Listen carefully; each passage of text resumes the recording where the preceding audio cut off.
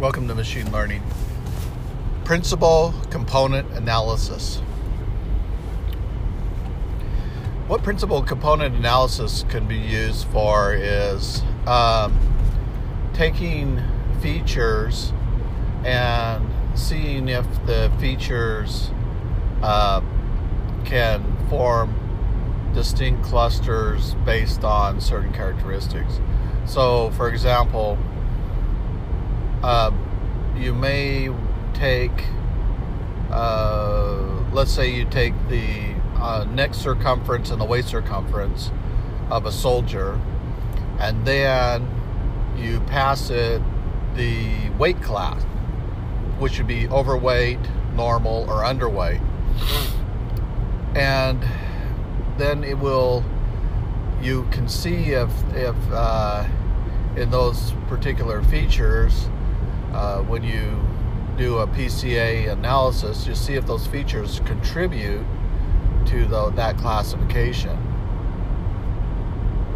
And so, for example, then what you do is you get the PCA components, and then you can do a scatter plot of the PCA components, and you can use the weight class as the hue color. And so it gives you a visual of how the feature is contributing in terms of variance. So what features will cover most of the data, and so that comes back in the terms of these components, these principal components, and you can display those principal components by analyzing, having it explain the variables.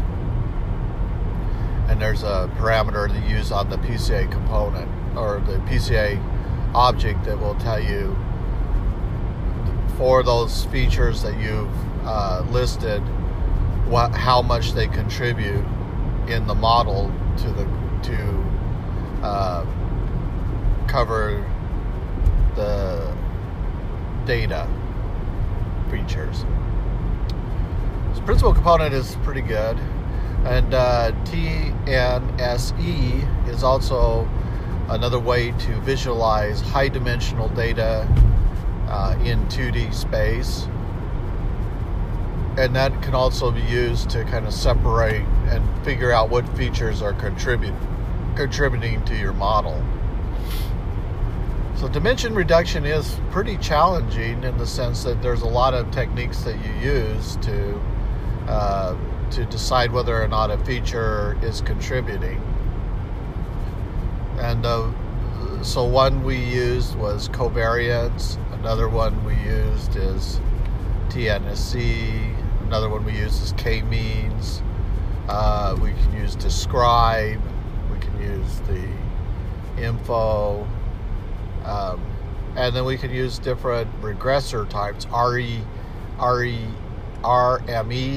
with random forest and logistic regression. And we can get their scores on those features. And we can do area under the curve stepwise. And the last one is PCA analysis. And what you're getting is a model that did not lose a lot of its predictive capability with the least amount of features. Because having too many features can cause overfit, and the additional complexity can cause information loss. So you'll get higher accuracy with less features. Actually, in some ways, I wish that a lot of the pipeline that you build, so you can build a pipeline, you can do the scalar. In order to do PCA, you have to scale it, normalize the data. You can then have a classifier like a random forest or a PCA component. And in the pipeline, you can access the different steps by index. So you could say pipeline.step, and then 0 would be the first step, 1 would be the second step, 2 would be the third step, and those are described also by a key value pair. So you can access the dictionary items by index or by key value pair in the pipeline. The pipeline is just a dictionary. And so you can get the component in the pipeline by accessing it through step. And then you can find out what the coefficient values are, and then you can plot those out. Now you can put those coefficient values right back into the data frame, and then use a scatter plot to see how the coefficients are relating to each other. So how principal component 1 relates to principal component 2, and that matches to the features that you fit on the when you do the fit transform on your principal component analysis. A lot of fun stuff, data science, a lot of thinking in terms of how to group things together, and it's pretty simple math. It's basically vector analysis, where you're looking at distances and doing vector multiplications, and so from that you can draw different conclusions that maybe people with big hands, there are some people with big hands which have short feet, or and you can find those correlations in the data. And so these observed behaviors or observations are important. So as you go through your PCA, that you find these different groupings, and then you can then separate those groupings out, and then that becomes observed behavior of the data. So it's kind of interesting that way, because it does reveal, I mean, when you're looking at large amounts of data, you don't really know what the data is telling you. And so by going through the principal component analysis, it helps make interpreting the model